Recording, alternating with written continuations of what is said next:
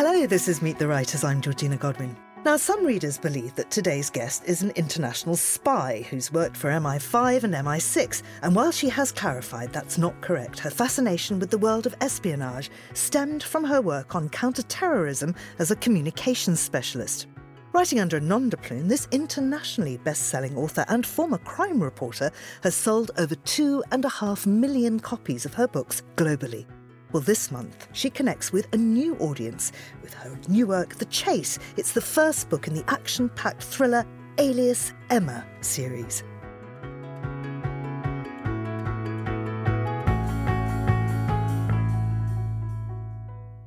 Now, I normally use the name of my guest here when I welcome them to Meet the Writers, but I'm not quite sure whether to welcome Christy Doherty or Ava Glass. For today, I'm Ava. But your real name is Christy, we should clarify. Yes, exactly. So what led you then to, your professional career started as a crime journalist. What led you to that? You were just 21. Yeah, it's funny. I was one of those kids of the 80s who saw All the President's Men and wanted to be a journalist. That was me. I watched an old movie. At the time, it was already old, and that's what I wanted to do. I wanted to uncover mysteries. And did you? I think I did. I was a crime reporter in the murder capital of America for a while. I learned a lot. I got up close and personal with things I would perhaps later rather have not seen. It was a real trial by fire, and it taught me how to write. It taught me how to think quickly. And it taught me about people, So it was a fascinating time. And then you moved into publishing. Yeah, there's this thing about crime writers as they get older. They get bitter. And I didn't want to do that. I met some old crime writers and I thought, reporters, crime and journalists. cynical too, don't they? Yeah, I didn't want to do that. That's not the way. And I decided I had to change. And so I got offered a job editing. I was freelance editing for a while in America. And one of the companies I worked for was a British company, and they offered me a job in London, and I jumped at it, something completely new. And so what sort of work were you doing with the publishing house? It was just editing. I edited a lot of travel guidebooks. This was for Time Out Publishing. So I worked on the magazine a bit. I worked for their website a bit, just wherever. They pushed you around. Wherever they needed you, you filled a space. And that was grand. So that was a pretty cool brand at the time. What makes this young American, she's moved to London, she's got this cool job, suddenly say, I want to go and work for the civil service? Well, honestly, my career, it was not well planned out. I honestly think it was like a series of runaway train accidents, I ended up a crime reporter because I read a book. I ended up in London because I happened to meet somebody when I was a freelancer. And when the Time Out job ended, and it ended because Time Out, as those of us who were around then know, just basically ran out of money and gradually got smaller and smaller, I had to decide again, as I had when I became an editor, what do I really want to do? I don't want to go back to journalism. Editing I could do that, but I'm not sure that's fulfilling me. And in the middle of that decision, an old friend got in touch. She just happened to call. And she said, I've taken a job working for the government, and I'm looking for somebody who can write about counterterrorism and not get scared. And I thought of you. And it seemed like fate saying, go try this now. Go, this is something new for you. This will interest you. So I said yes. So let's unpick that, because you are very adamant that you're not a spy and that your area there was communications. But what does writing about counterterrorism involve? Well, I think the problem was nobody really knew. So the job sounded great in a weird way. It was after the 7/7 bombings. Everything in London was incredibly tense. I wouldn't take the tube at that time, and I worked for the government. So it was that level of anxiety in the air. So I don't think they knew. They wanted somebody there who, if there was a terrorism attack, could be a voice for counterterrorism, telling people, basically, it's something as simple as don't go to King's Cross Station right now. Go to Marylebone. Don't go here, go there. And this is safe. And then nothing happened. Thank goodness. But then they thought, because there was a big program called Prevent that was going on then, where the counterterrorism guys were basically just finding weaknesses in England and then fixing them. They were constantly, it was a very fast-paced, I've never seen anything quite like it. In my life, they would, constantly identifying weaknesses that they could fix outside a building, on a street, where I worked, everywhere. It was bollards were going up, protections were going up, cameras were going up, and they wanted someone to tell people that, to make them feel better. The only problem was the counterterrorism people didn't want to tell people anything. They are extremely secretive. So my job became a series of long meetings where I would try to convince them to announce various things, and they would just go, we don't want to talk about that. It's quite secret. That's a top secret program. And I'm like, guys, you got to talk. So, yeah, that went on for a while. You were working with spies. Was it possible to come close to any of them? Did you become friends? How open could they be with you? It's funny because it's a very disproportionate relationship. So, I mean, I was security cleared up to my eyeballs, so I could even go in the building and where they were.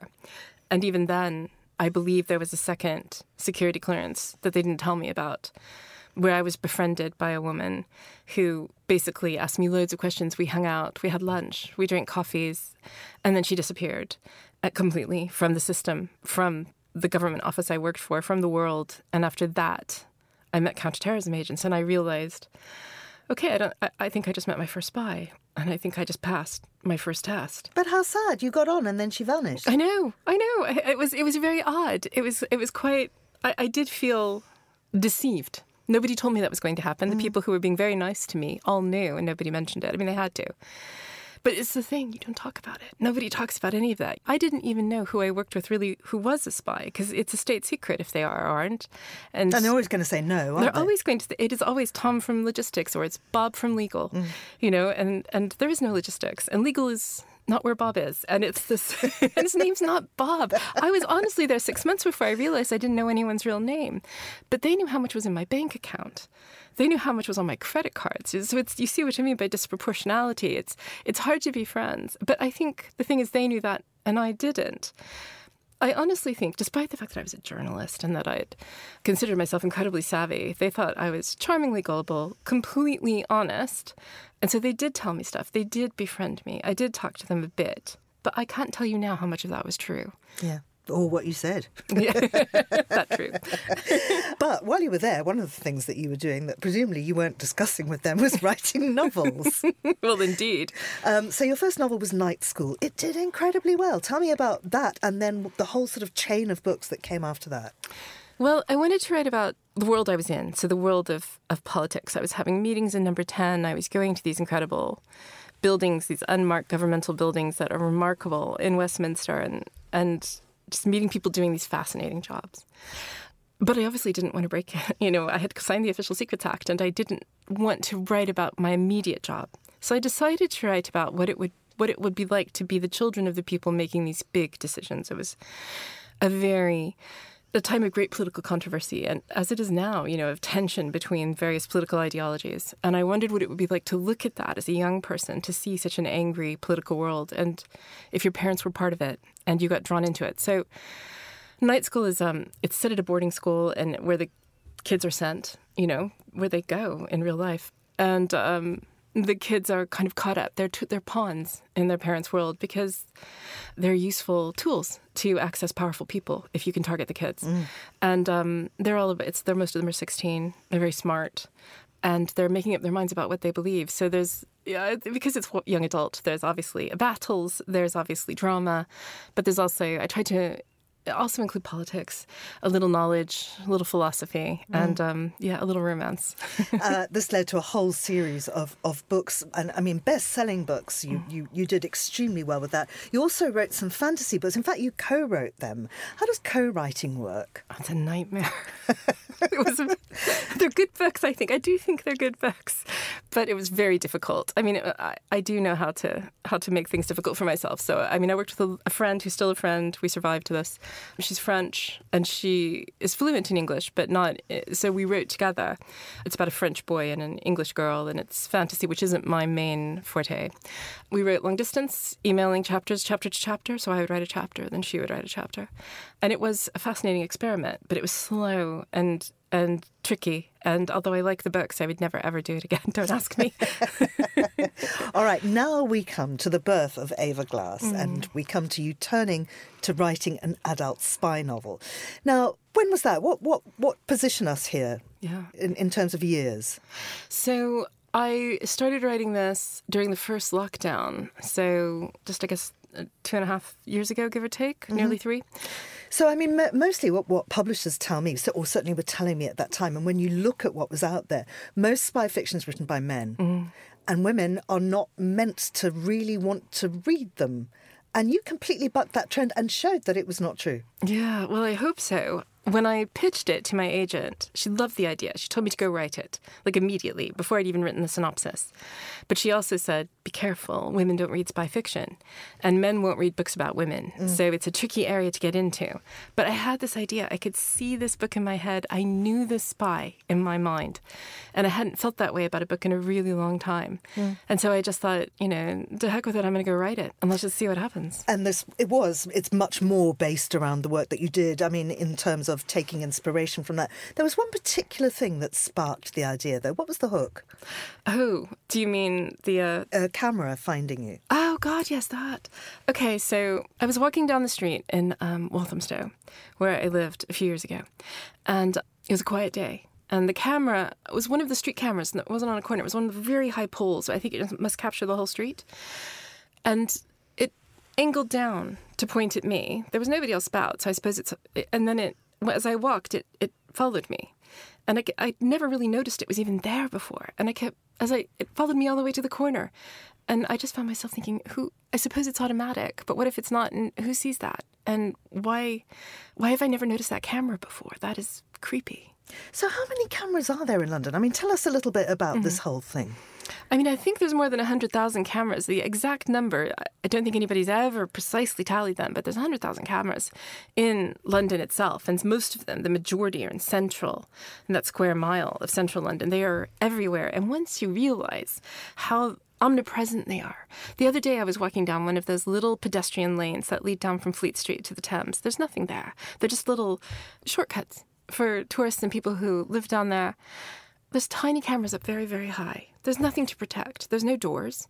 There's no reason for that to be there. They're just everywhere. Who's looking at this stuff? That's the question. I mean, I suppose a lot of different people. Some are businesses. The government has access to, I think most of them.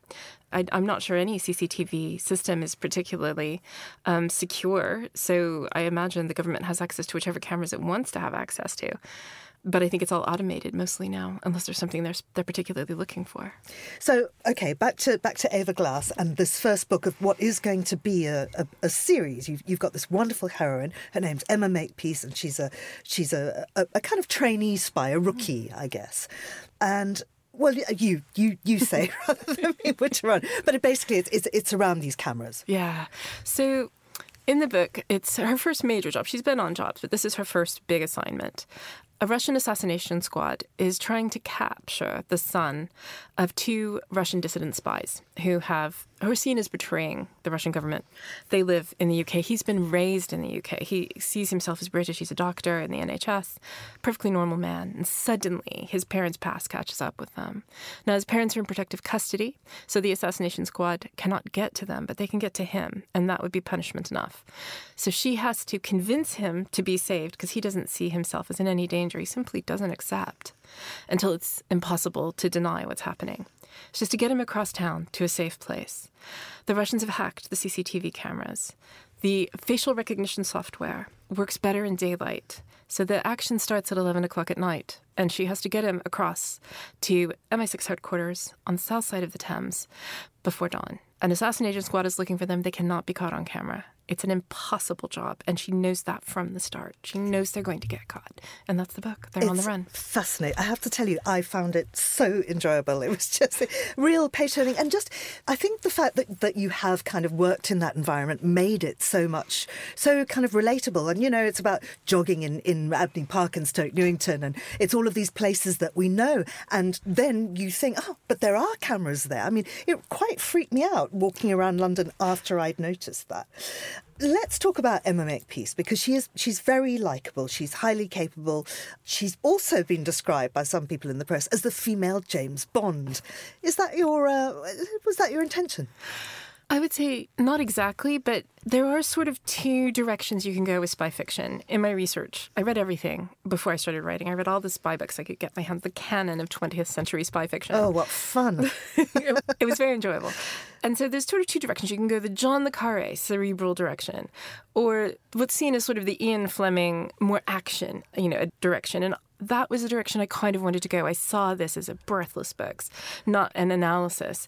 So I do think it heads in that direction without actually being exactly the same, because it isn't fantasy. There's no tuxedos. There's no martinis. It's grittier. It's more realistic based on what I saw and how I knew the spies. But it is also, it's fast. As you say, I tried to make it as pacey as possible. Is Emma herself based on anyone real? She is actually. In fact, I dedicate the book to that first spy, the one who deceived me, the woman, because Emma looks like her in many ways. Yeah, I don't think I would have written this book if I hadn't met her. Oh, I hope she sees it and recognises herself. There's a number of other wonderful characters in it. I like Ripley, who's her mentor, her handler. But the one that I was really fascinated by was Martha. Now, she's a disguise specialist, and she's the overlord or the overseer of this fantastic kind of library of looks. Tell us more about that. Okay, so when I was researching this, I read a lot of nonfiction books written by people who've worked in that world in the past. There's one called Moscow Rules that came out a few years ago, and it talks about disguises and how important it is to spies to be able to change their appearance still today. So that, because if you look exactly the same, think about it, and your picture's on a wall somewhere or on a computer somewhere, you can't look exactly the same. These days, especially because of tech, especially because of facial recognition software, you've got to change yourself. So they used and still use the tricks of Hollywood. They use prosthetics, they use makeup, they use wigs, they use colored contact lenses. They have ways that they can change the shape of their face by putting things inside their mouths. I mean, it's marvelous. They actually hired people from Hollywood in the 80s and 90s to advise them on this. And they learned and they hired people from there. So that's who Martha is. She comes to spying from basically Shepperton Studios.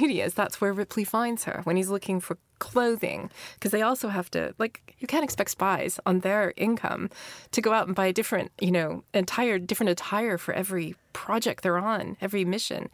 So I've given them basically a warehouse of clothing and disguises, and Martha's in charge of it, and she helps change their appearance so they look different every time. Fantastic.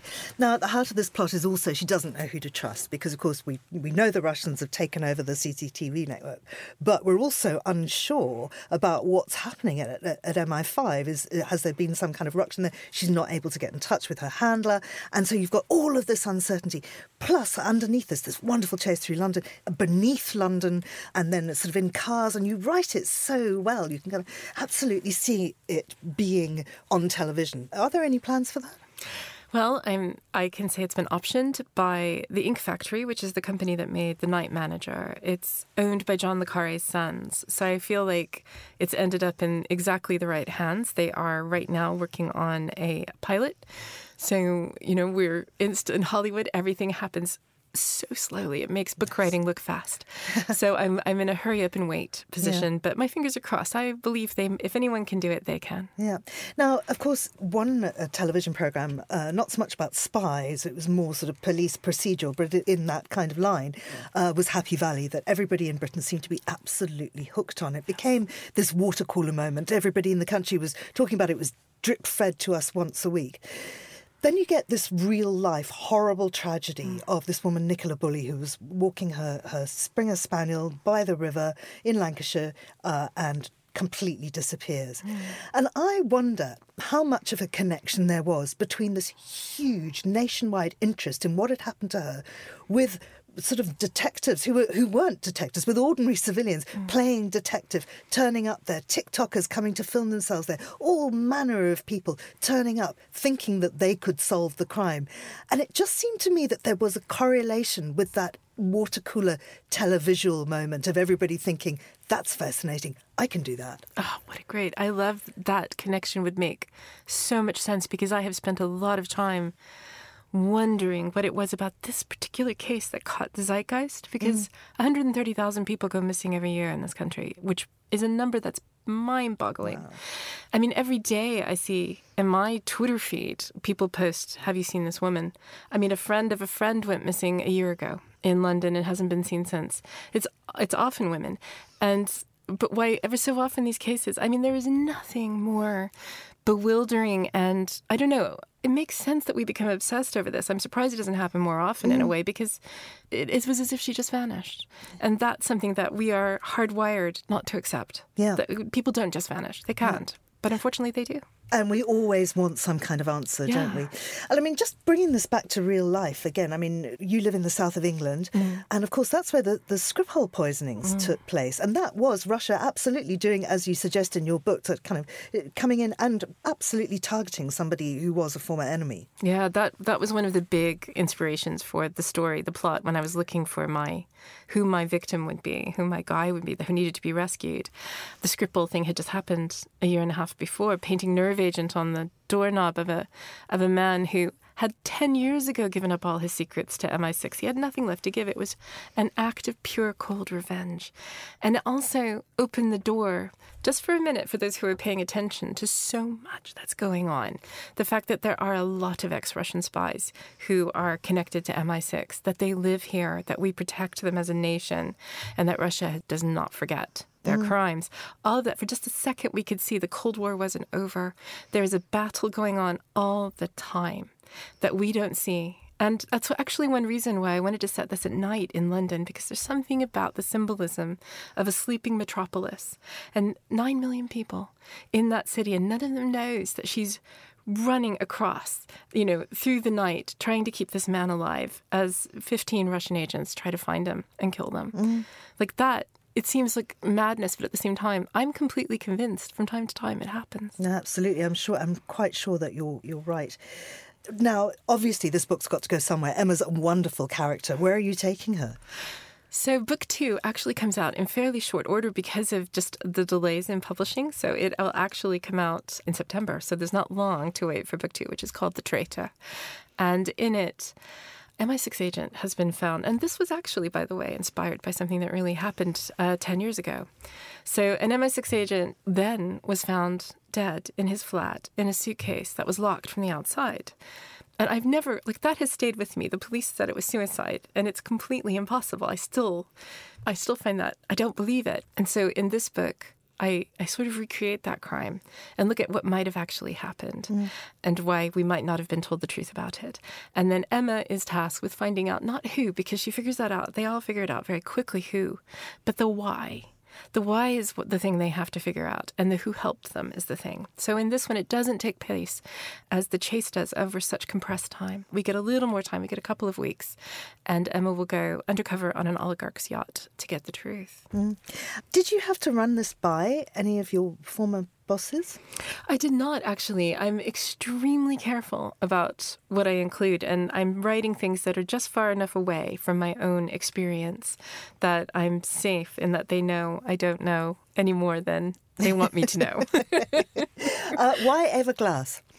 Ava Glass, I mean, the reasons are, I knew I needed a pseudonym. That was agreed because it's so different from anything I've ever written before. I wanted something simple and memorable. I wanted one syllable. I've never had a one-syllable name that everybody could spell, so I knew I wanted something basic. When I was a teenager, I was in love with the books of J.D. Salinger, and he wrote about the Glass family. All his books are about one family.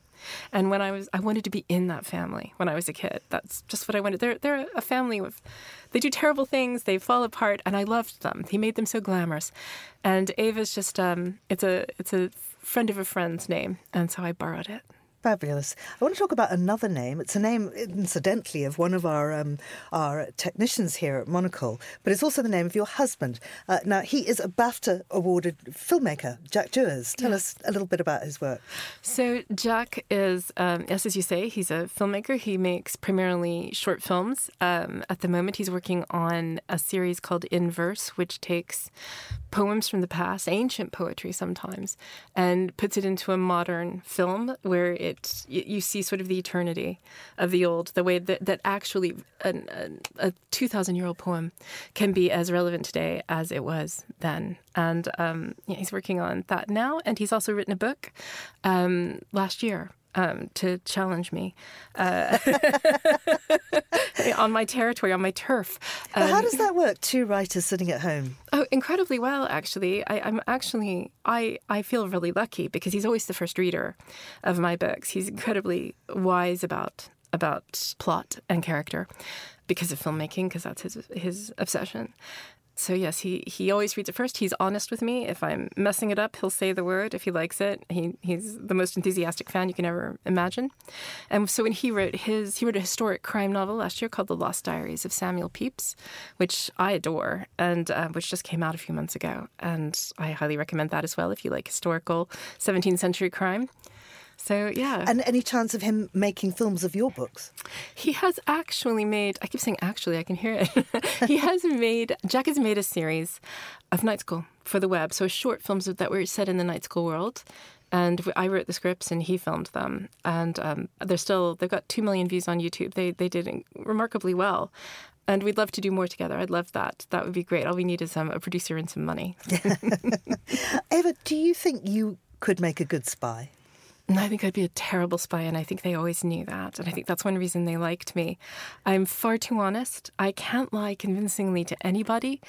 No, I'd be terrible. And I think that that kind of inability to deceive it was one of the things that made them hang out a bit with me more than maybe they would have otherwise. So, but spies generally, aren't they?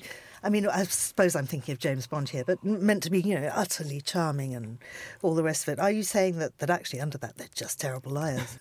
I don't mean terrible as in they can't do it. I mean, they do it a lot. I think they are incredibly charming. Charm is a valuable skill. What you want to do is as quickly as possible get the information you came to get and then get out again. That's the ultimate goal, I should think, for any spy. So charm is a great way to get people. That's how they got information out of me. I mean, the spy who fooled me, the woman, she charmed me. She became a friend. She befriended me. That's marvelous. And so, yes, I think they are charming. They just don't have to dress up particularly to do it. It all depends on which world they're in. Yeah. That they want to fit into that world seamlessly. Well, you can read all about it in Alias Emma 1, The Chase. It's published by Penguin Random House. It's out now. It's by Ava Glass, who does have another name, but I don't think we really need to use it, seeing as that's for other books and for her private life, which for the moment shall remain so. So, Ava, thank you very much indeed. You've been listening to Meet the Writers. Thanks also to the production team of Nora Hull and Andrei Nikolai Pominchurin. And you can download this show and previous episodes from our website or app or wherever you get your podcasts. I'm Georgina Godwin. Thanks for listening.